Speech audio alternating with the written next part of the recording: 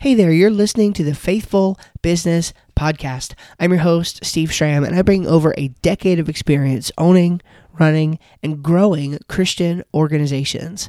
And in this podcast, I want to help you become a more effective leader for Christ and serve your clients and customers well. Welcome to the show. Well, I'm super excited to share with you today an interview that I had with a friend and a client of mine, Scott Neal.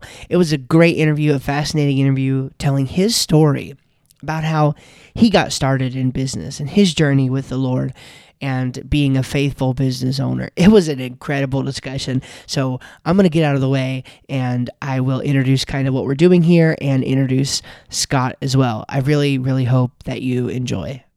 All right, Scott, thank you so much for joining me this morning. I appreciate you coming on. Well, I thank you for allowing me to be here. It's a pleasure. Absolutely. So let's just kind of get started. Let's dive right in.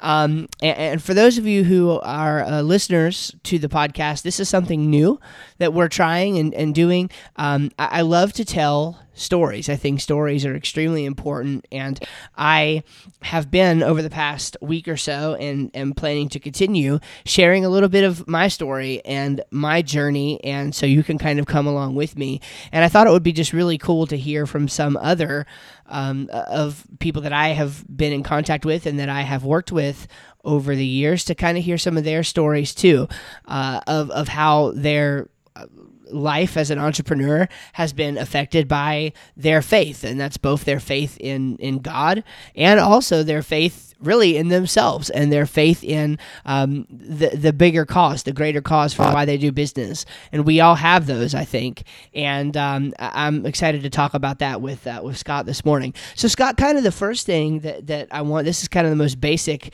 thing here, is just tell us a little bit about how you came to know Christ. What's your faith background look like?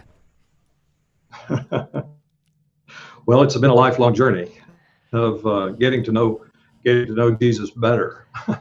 But it all started, I can't really remember a time when I was without a presence of Jesus in my life. The story I was told is that my great aunt, who was the matriarch of our family, came to our house. My parents did not go to church when I was born. And she came to our house when I was 2 weeks old, gave me a bath on Sunday morning, and took me to church. And that I learned later from her that was because she tended the nursery, and that would give her quality time with me. Mm-hmm. She was one of the many women in my life. She had two sisters, my grandmother and another great aunt, who and I was an only grandson for 9 years. And I tell people that you don't get life any better than that, ever, as being an only grandson. So anyway, so she took me to church and I made sure that I was there.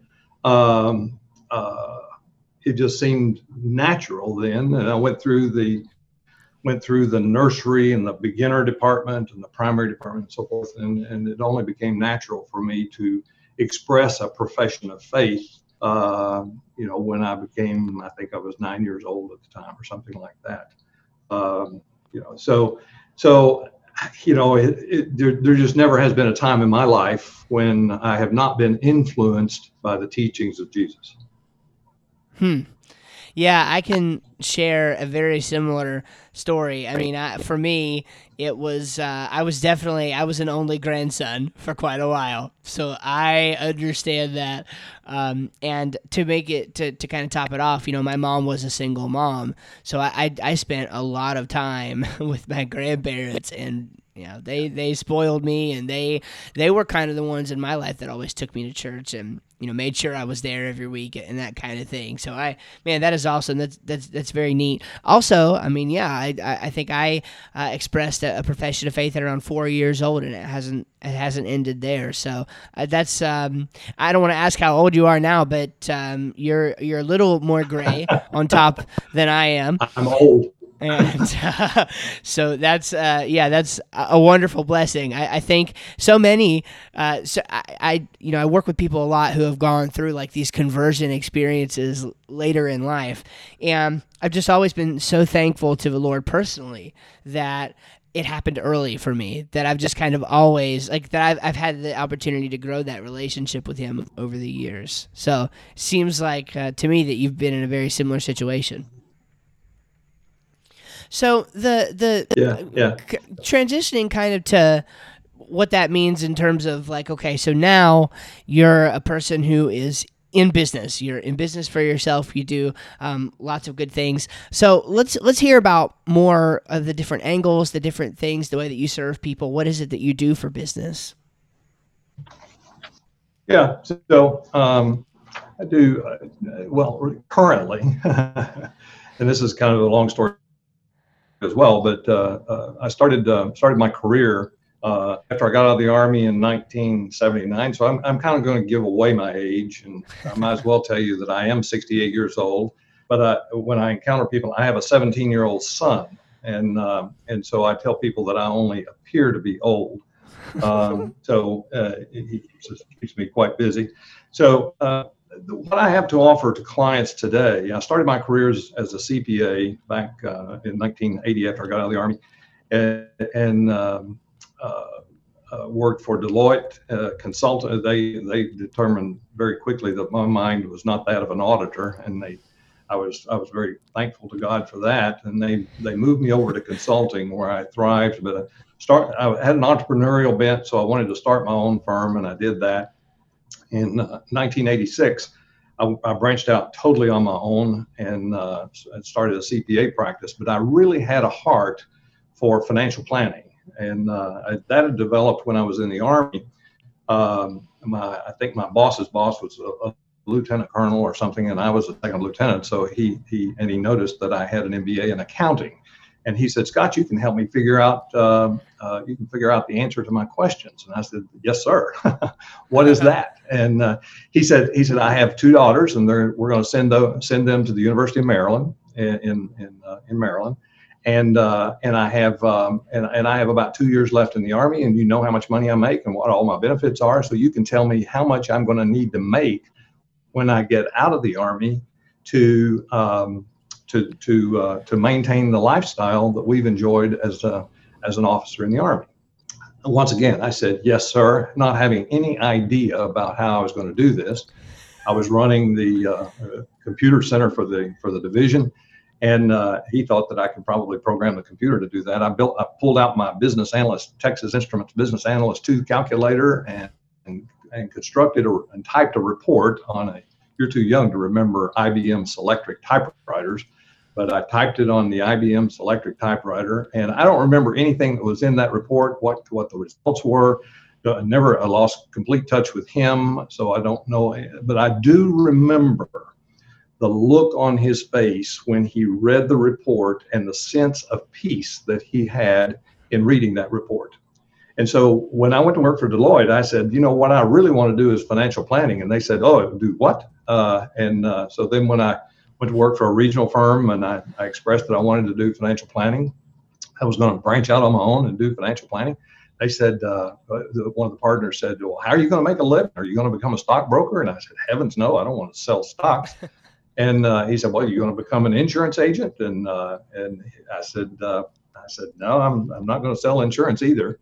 And he said, "Well, how in the world are you going to make a living?" And I said, "Well, you guys have taught me how to charge fees for services." And so back then, this was in the mid 80s, back then, fee-only financial planning and fiduciary responsibility to clients was almost unheard of in the financial services industry. And that actually appealed to me, to be kind of the odd person out. So that's what I started building, was a practice around. I held on to tax preparation for far too long. I gave that up in 1997. And that was, I claim, I had a CPA this week who was calling me for information to file a tax return. And he actually sent me an email like at 1:30 a.m. on July 15th, because he was trying to get this tax return done. I didn't answer it right away because I was sound asleep, but he when I called him back that next morning with the information, he said, or it was actually on the 14th, I guess, email me, and he said, Scott, you were very wise in getting out of the tax business. And I said, well, that's, that I attribute that to be one of the best business decisions that I ever made, was getting out of the tax business. So, and I started pursuing just financial planning and investment advisory services. So that's what I've been doing since 1997, is building a practice around that in a fee-only environment, fiduciary responsibility to clients. I coach toward goal identification. I coach toward achievement of the goals. I use particular models that we've built or purchased, and I create and manage portfolios. So our firm looks after the money of other people and helps them with their investments. I consult on cash management, education funding, Social Security timing, education savings. Right now I'm working on a webinar that is late stage college funding. Remember, I have a 17-year-old, and we planned for one type of school, and he's all of a sudden decided that maybe NYU is where he wants to go to school. And I looked up the cost of NYU, and I said, well, we're going to have to revamp the plan just a little bit. So, and I've done that with clients before, so that's no big deal. I consult with people on Medicare, Medicaid planning, caregiving. One of my chief bents today is to help boomers who are taking care of their aging parent get through this without killing each other. On the side. So Yes. So working back to 1985, I had a couple come to me who were. I think he was in retail, maybe, and I was in, and she was a medical practitioner, who was a medical doctor, and she was making about 3 times what he was making, and that was totally lost on my young mind at that time. But he made the appointment. He said, we need a tax shelter, and back then, before the Tax Act of 1986, you could invest $10 and write off 100. So that made a lot of sense at their level of income. So I did the analysis. And I presented my findings in much the way, and I probably said it in much the same way that I'm going to say it here to you today.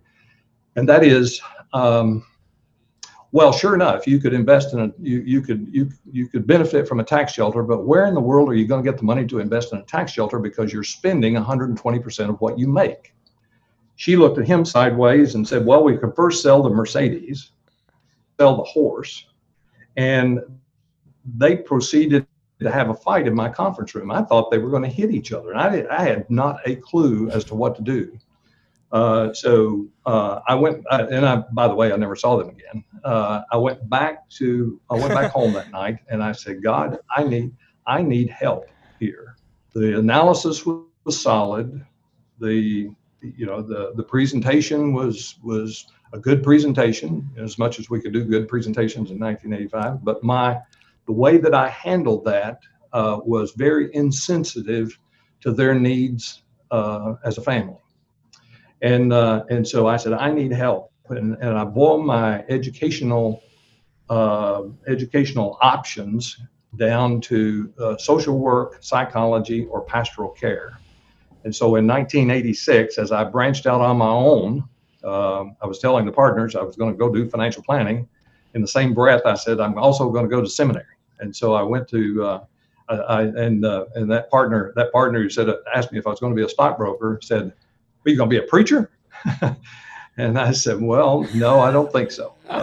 But I'm sensitive to the call of God to serve others in a more holistic way than we can by just simply reporting good numbers.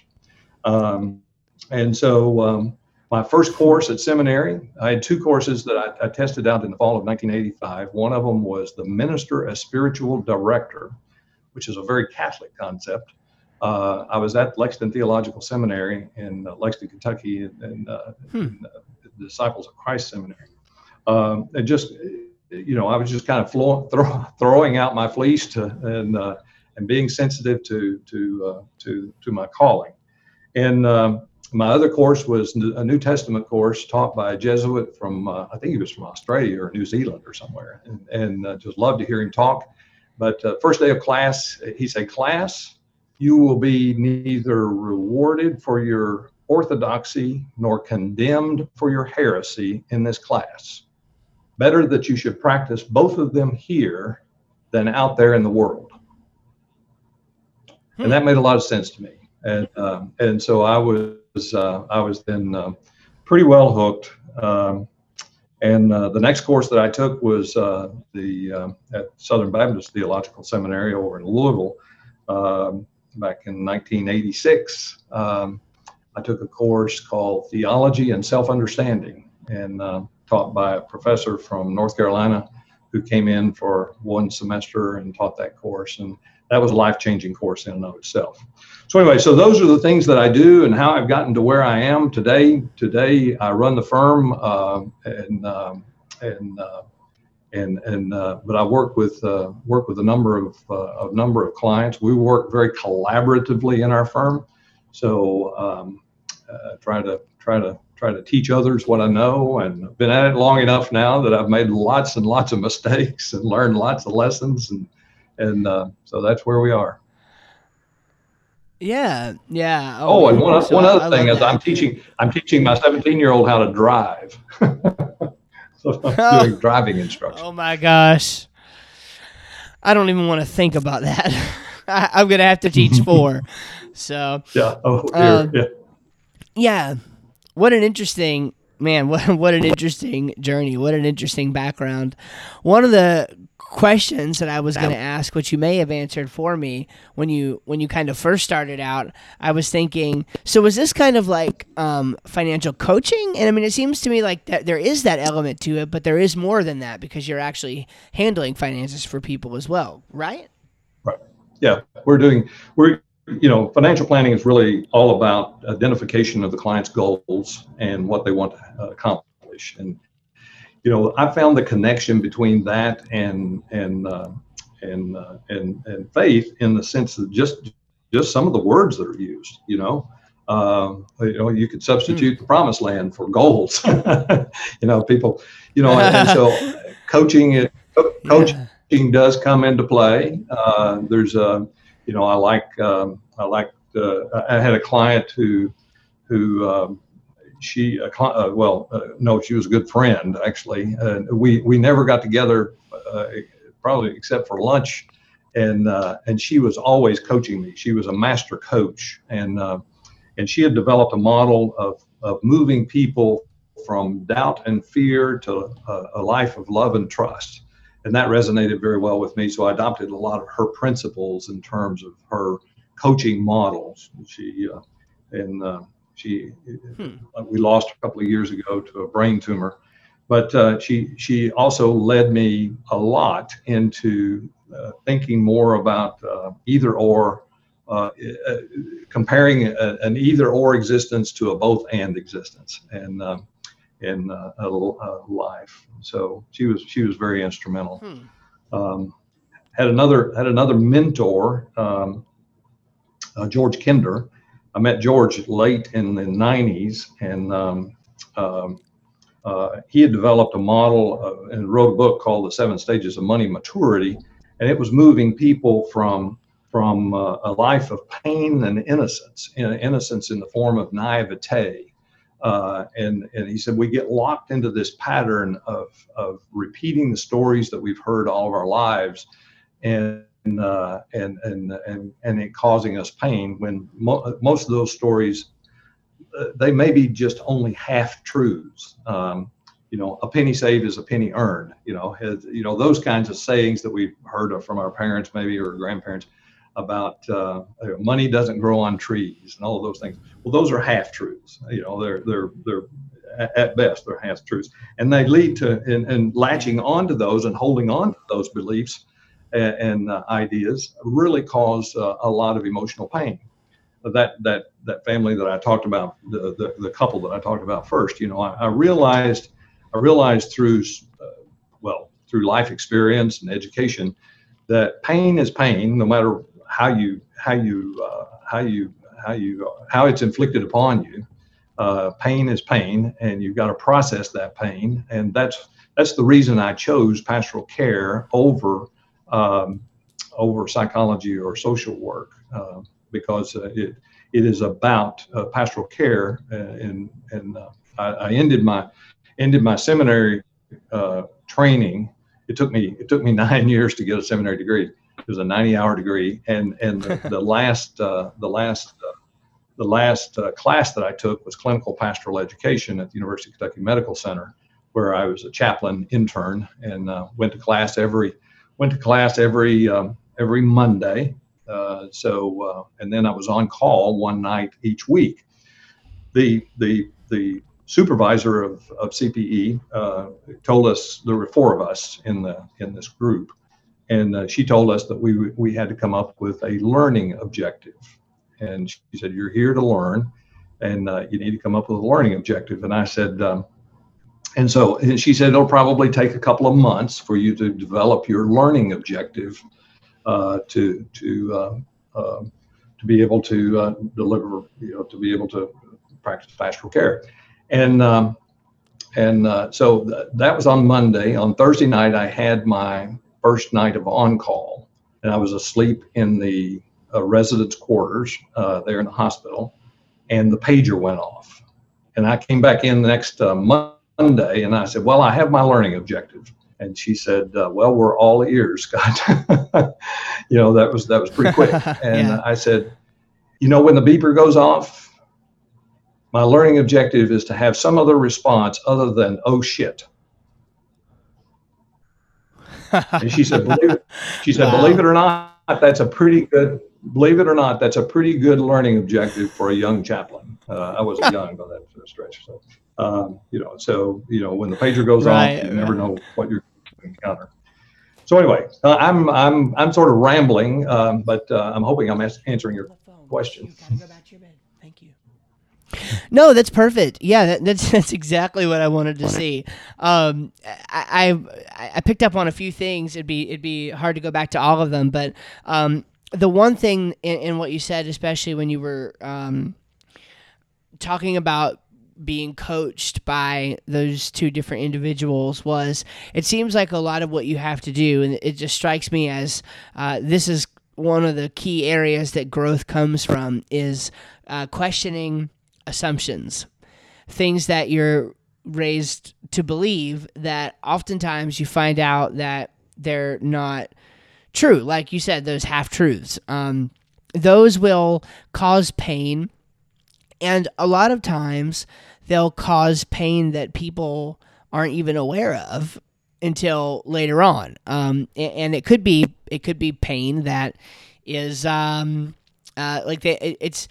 people don't know what they don't know, right? I mean, if somebody grows up with the mentality that money doesn't grow on trees, kind of thing, then they could eventually, even limit what their capacity of what they're able to bring in and produce for their family, because they think it's just normal not to have any money or whatever. And so I definitely see how if you don't question some of those assumptions, you're not going to be able to grow.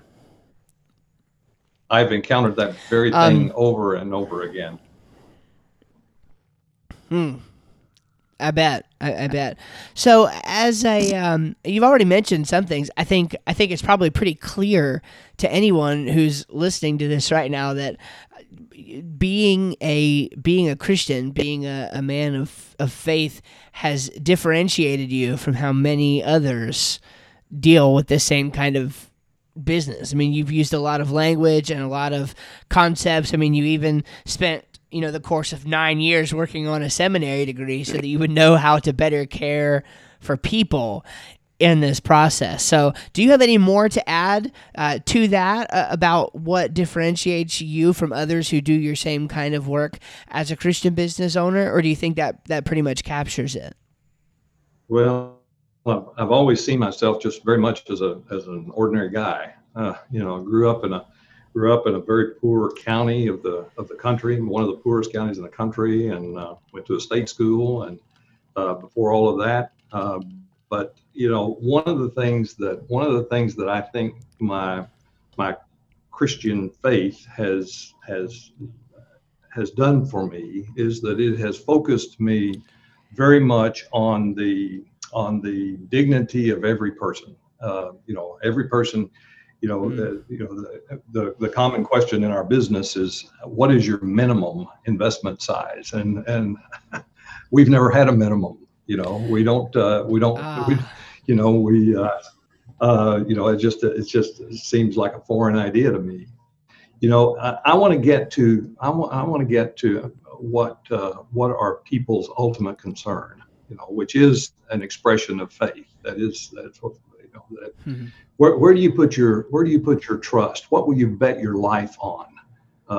And so, having the training that I've had and having the experiences that I've had has led me to the place where I ask those kinds of questions. One of the things that I learned through pastoral care that I didn't know when I met with that couple that drove me to seminary in 1985 was how to hold space for people. I just need, I'm a kind of guy that I like to get things done. I like your little, your short podcast on taking massive action.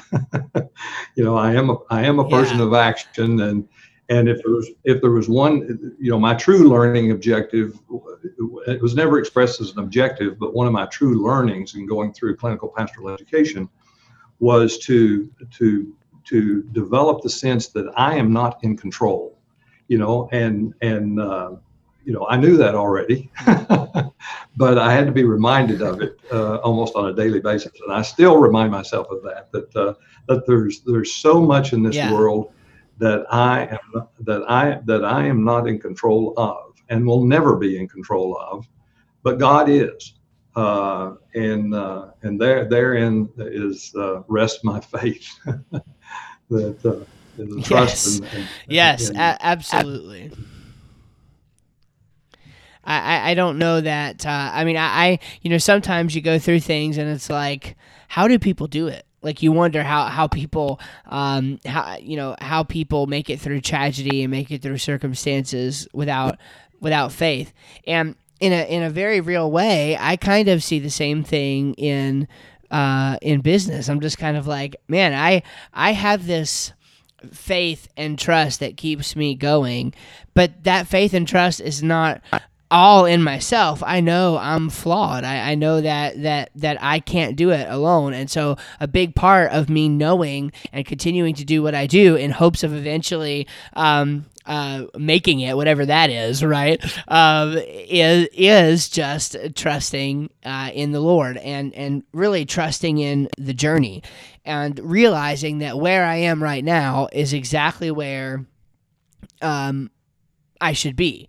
And that doesn't mean that wherever you are right now is where you should be. It just means that if you're following the Lord, you're trusting the Lord, and you're making decisions based on your trust and based on the information that you have, I think that you're making decisions the best you can, along with being within the will of a sovereign God. That's awesome. So what would you say is the biggest misconception that people have about, let's say somebody wants to get into business for themselves? Is there a big misconception that people have about owning or running your own business? I guess one of the things that I've seen and experienced is that to believe that it is purely technical and not primarily relational. Business is ultimately a relational. You're in a relationship with your, major stakeholders, your clients, your customers, your vendors, and being sensitive to those. I would put ahead of the. I feel as our firm is very technically competent, but to believe that it's primarily technical. And in the absent and but with the notion that it's not also equally relational is a misconception. Another one that I've rolled around. I feel incredibly blessed that I'm able to do what I do, and I've been rewarded appropriately for that. Maybe my wife says, she likes to point out when we have a first world problem, that the dishwasher isn't exactly working correctly or something like that. Another thing that I wrestle with is do what you love and the money will follow. I think that was the name of a book back in the 80s or 90s or somewhere back there. And I fear that that's that people think that that's all there is to it. And so I see a lot of young entrepreneurs pursuing what they love, primarily, maybe in the form of the arts or creative kinds of endeavors, and just hope that the money is going to follow. When in reality, business is built around making a profit and putting some of that profit back into the business. I maintain that there's only 5 things to do with all the money that comes to you, and this is true whether you're talking about business or whether you're talking about individuals. You pay your taxes, you pay your debts, you save some, you give some, and you spend the rest. And it all has to be allocated. All of the inflow has to be allocated to one of those five places. And so, what I want to do is I want to bring intentionality to those kinds of decisions. One of my mottos is better decisions lead to better outcomes. And so if I can help someone make a better decision about that, or and listen for the misconceptions that people have about business, if they I'll just keep doing what I'm doing and hope for the best. And hope is good, and I've often said that we as pastoral care providers are purveyors of hope, and I like to look at the possibilities of what can happen and lead people to understand that. And what I found is that people have a tendency to limit themselves more than perhaps they should. Yeah. Yeah, there you go. You heard it from the man right there. I mean, I cannot agree more, because I've been in this trap of just do whatever you want to do, and certainly the money's going to come down the road. Well, guess what? It takes a lot of work to be able to intentionally grow something, and I personally, if I can just speak to that for a moment, it's kind of like there's this back and forth, there's this tension, and in a sense, what we're doing right now, this very conversation and what I've been doing the past week is what I sense is going to be a big part of the resolution of that tension for myself, because the work that I do, I'm in a couple different verticals at this point, but the main kind of business work that I do is, as you know, Scott, is in kind of the website design and marketing, in that kind of world. And in that world, there's tremendous pressure to not only be somebody who's good at design or whatever, but there's a tremendous pressure to be an influencer of some sort. There's a tremendous pressure to have some sort of results that you can share with the world, and to create podcasts and blogs and YouTube videos and 1,800 social media posts a week, and all of these things that scream at everybody, I'm an expert, listen to me. And so a lot of the time, my thinking in the past 5 years that I've owned this business, my thinking has been along those lines, and just quite frankly, it's never really worked for me. It never has felt right, and so what it's done is led to burnout on those things. Not burnout on doing the work, but burnout on trying to be, an expert. And it's not that I don't know anything. I think I know quite a bit, but I've realized that I don't have to be the next, whatever, Tony Robbins or whatever you want to say, right, in order to make an impact on people's lives. And the other thing that I'm learning with that is that when it comes to those things, people are so much more interested in stories. People are so much more interested in where you've been and obstacles and experience. And so rather than thinking about experience in terms of, how many times have you helped a client 10x their business, or how many times have you gotten to speak on stage in front of thousands of people? Who's to say, or who gets to say that kind of experience is any more valuable than the experience of the guy who is just starting out or is only 5 years in? Actually, and this is one of the reasons that I'm coming to this kind of way of thinking. I just started following somebody who I probably should have been following for 5 or 10 years now, and frankly, I've resisted it because I see his ads everywhere, and I know that the minute I get into this guy's world, I'm gonna be flooded with his advertising, and that is exactly what has happened. But I don't regret it. Is Russell Brunson, and Russell, for those of you who don't know, he is the founder of ClickFunnels. It's a software company that helps you build sales funnels, and he's been pretty big in the internet marketing world for quite some time. And so I started taking in some of his content and listening to him. And so what he and just full transparency, I mean, I'm kind of modeling him at the moment, because when he started his podcast, he had resisted for quite some time. And when he started it, he said, I'm going to have to do it in a way that I know that I'll actually do it. So he started recording a podcast in his car, and he called it Marketing in Your Car. And I was like, I love it. Back then, yeah, right? He started in 2013. And back then, it wasn't like now, where you can just pull out the Anchor app on your phone, record a podcast, and it literally in 10 minutes time or less, your podcast is in the distribution channels. Like, it's crazy. I mean, for him back then, he would have had to record the audio on his phone and then probably upload it to Dropbox, and then the VA has to grab it, or maybe a personal, an actual assistant, a physical assistant has to grab it and then add audio to it and then upload it to the, this whole big process. Whereas now it's literally like 10 minutes. And what he started the podcast, and again, I just think this is so important. He started the podcast right after, and you don't learn this until like way later on, but he started the podcast right after one of the biggest disasters in his business, where he had to lay off over 80 people at Christmas time. And like he had made a huge mistake, and he just started. He was like, I know. In retrospect, people are thinking, people hear this story, and it's like, gosh, what an awful time to start a podcast. Like, you're supposed to be this expert.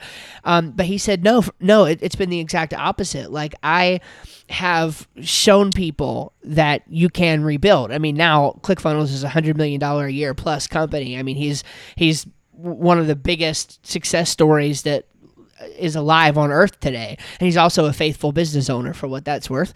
But it's kind of like, what he says too is that, man, I wish I had started when I first really got into this thing 15 years sooner. Like, I wish I'd been recording a podcast all along, so people could see the growth and they could see the change. And so that's kind of the model that I'm working towards right now. Is just, I want people to get a sense for where I am now, because that's going to resonate with people who are in the spot that I am. I think we're all tired of hearing about how you can, work 4 hours a week, live on a beach in Cancun for the rest of your life, while some team does all the work for you back home, working 24/7. I'm sure that happens for some people.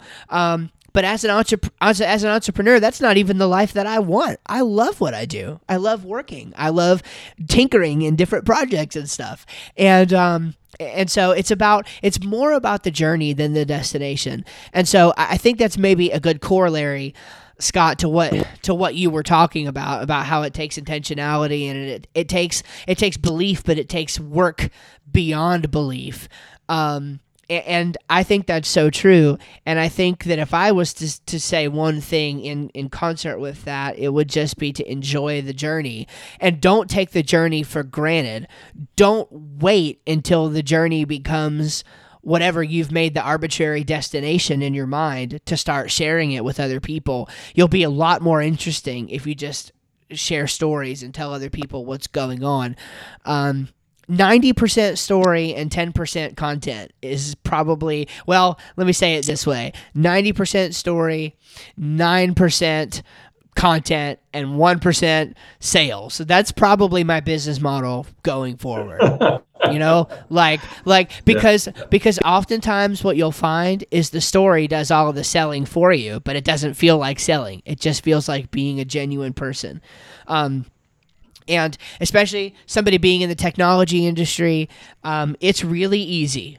Let me say it again. It's really easy to be fake in these days. And so more than ever, people need to see something genuine about us. And I think that's going to create that relationship. Like you said, business is about relationships. Being real with people, I think, is what's going to create that trust and create that relationship moving forward.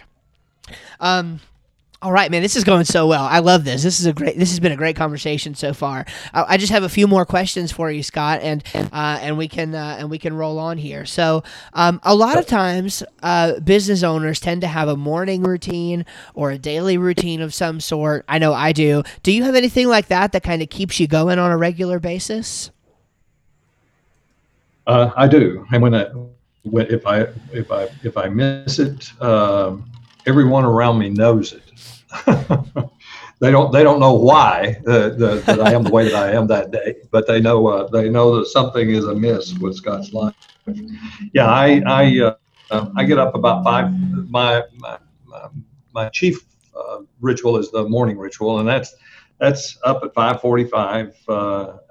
One of the best investments that I ever made for myself was to buy a treadmill to put in my house, and so I go to the basement, exercise and drink some water, and then I make the coffee every morning. So I've got the coffee brewing while I'm on the treadmill. Have breakfast. I have my personal hygiene time. I've got I do a goal review of the goals that I've set for myself, and then I try to do 30 minutes of writing or journaling, and or reading. Start asking myself questions. One of the I got this from somebody. Viktor Frankl is one of my balcony people, as Carlisle Marney would have called him. He's one that I lean on a lot, and so I like his question that I start with every day. If I could, this is before you go out into the day, if I could live today over again, I'd. And just fill in the blank. What would I do? Where would I go? Who would I be? And so forth. If I could live today over again. So that usually culminates my morning ritual before I head into the office to do whatever it is that I'm going to do that day to meet the needs of others. What a powerful question. I also have, yeah. I've got some other routines that I'm a fairly I started to say routinized. I don't know if that's even a word. Routinized person. I do follow some. I've crafted my ideal day, which contains those things, and going into the office, and what times of day I meet with clients, and what times of day I'm available to focus on what I need to focus on to get the work done. So, yeah, I'm a big believer in having routines and rituals in your life. The guy that wrote the book, All I Needed to Know I Learned in Kindergarten, can't remember his name now, but he had another book, The Rituals of Our Life, and that was back. I read that book back in the 90s probably, and it was a very good book. Huh. Okay, that's intriguing right there. All I need to know I learned in kindergarten. I'm gonna have to read that. That sounds pretty good. Yeah, great. I think the morning routine. Remember, I'm old, so a lot of the books that I'll refer to were long ago. I've got a pretty extensive library, and anyway. Yeah, Robert Fulghum. Robert Fulghum was the guy's name. Beautiful. A little senior moment. Yeah. Beautiful. Okay, I'll have to check that out. Very good. Very good. What's your favorite thing about being a business owner or business leader? Well, I have to say it's serving other people. I have a call to service. It's going back to that story of the lieutenant colonel, seeing a sense of satisfaction on his face, and seeing the peace of mind that he had. Once again, Viktor Frankl says one of the ways that we get to meaning is even in the face of extreme suffering. And a lot of people come to us with money pain. They've got decisions that they have to make, and they're experiencing anxiety about the decisions, about which way to go. And in today's complex world, those are so numerous. But even he says that we find, one of the ways that we find true meaning in life is even through the moments of pain and suffering, that we find some transcendence, we find some growth opportunity. And at my age, I love the word senescence. I am a senescent. You know what an adolescent is? An adolescent is the person who moves from being a child to being an adult. Well, there's a transition period between adulthood and elderhood, and I'm stuck right in the middle of that right now, and that's called senescence. And so, what I've come to realize over the years is that elderhood is also a developmental stage, and we have the opportunity for growth. And that caused me to realize that everyone has the ability and the opportunity for growth and development. And according to Frankl, that's one of the chief ways that you find meaning in life. And so that's my favorite thing about being in this business, and about being in business, I guess. I don't know any other business, so but that's my favorite. That's my favorite thing about this one. It's serving other people in that way. Had an instance recently where someone was going to enter into a transaction. They were going to lend money to, I don't remember if it's a family member and so we walked through all of the parameters of, they needed to create a note, and they needed to do this, and we calculated the amount of the payment and all that sort of thing. And I said, let me ask you a question. You said that this person is very important to you, that the relationship has deep meaning for you. She had told me that in several different ways. She hadn't come right out and said those words, but I perceived that she really was, that it was really a good relationship. I said, have you talked about with this person? Have you talked about what will happen if this doesn't work out the way that you think it's going to work out, and the way that he thinks it's going to work out? And she said, no, I hadn't even thought of that question. What impact will it have on your relationship? And so, they went back and had that conversation as a result of my question. And, I derived a great deal of satisfaction knowing that they had talked about that, and because the deal could go bad. It was a risky proposition, I guess. So anyway, yeah. Those are my favorite things.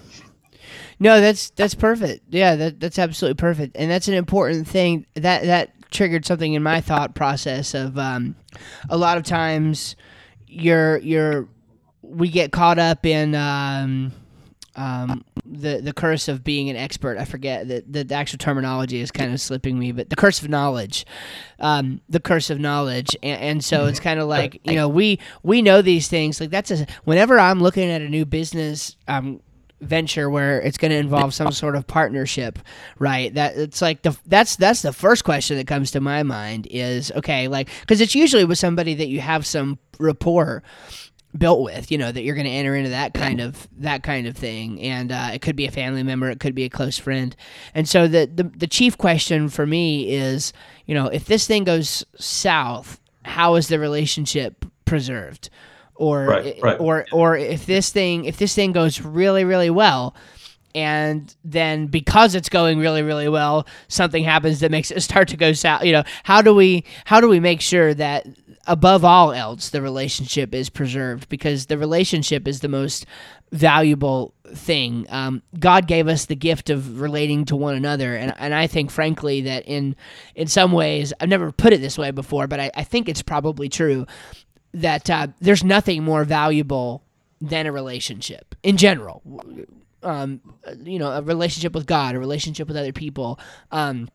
There is no amount of money, there is no idea, there is no business, there is no I can't imagine anything that's more important than preserving a great relationship, because of how powerful they are. So I think that's very important, and I love. It makes sense to me that that's your favorite thing. I think that's beautiful. All right, I have just one last question for you here, Scott, and that is, what's your favorite Bible verse? Do you have a favorite Bible verse, especially one that informs business, or life informs business? So if the Bible verse informs life, then that's good too. Just, what's your thought there? Well, you referred to hearing stories as a journey, or the journey of life, and you've referred to that numerous times. And so it's interesting that you do that to me, because one of my favorite verses is Hebrews 11:8. By faith, Abraham obeyed the call to go out to a place destined for himself and his heirs, and he left home not knowing where he was going.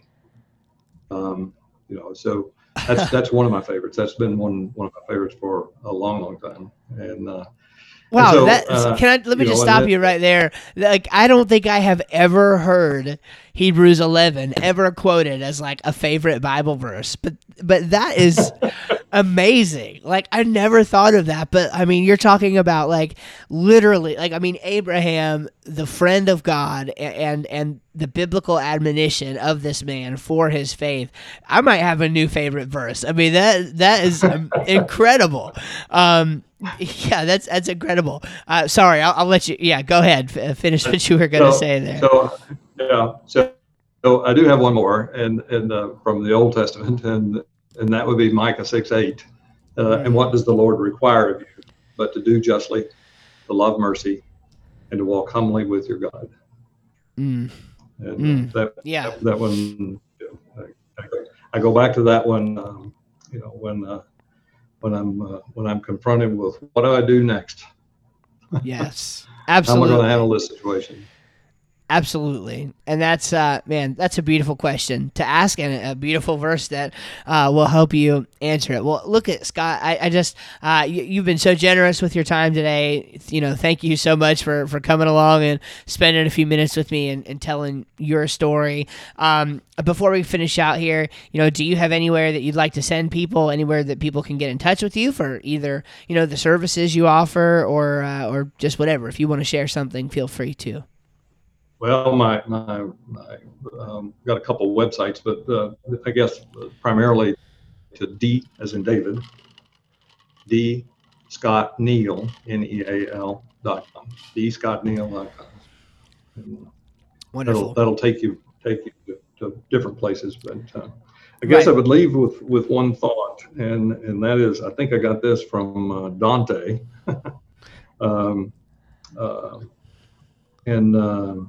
in his will is our peace, is kind of my motto.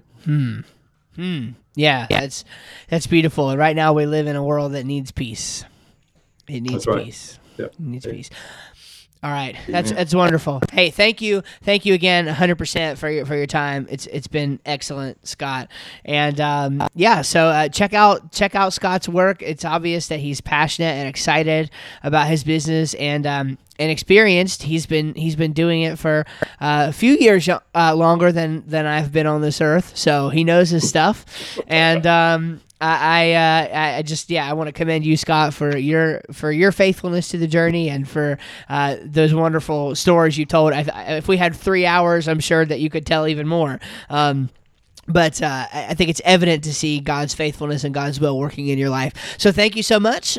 With that, we're going to go ahead and close it out. And I wish you God's blessings and everything that you're doing now, and those things that you continue to do on into the future.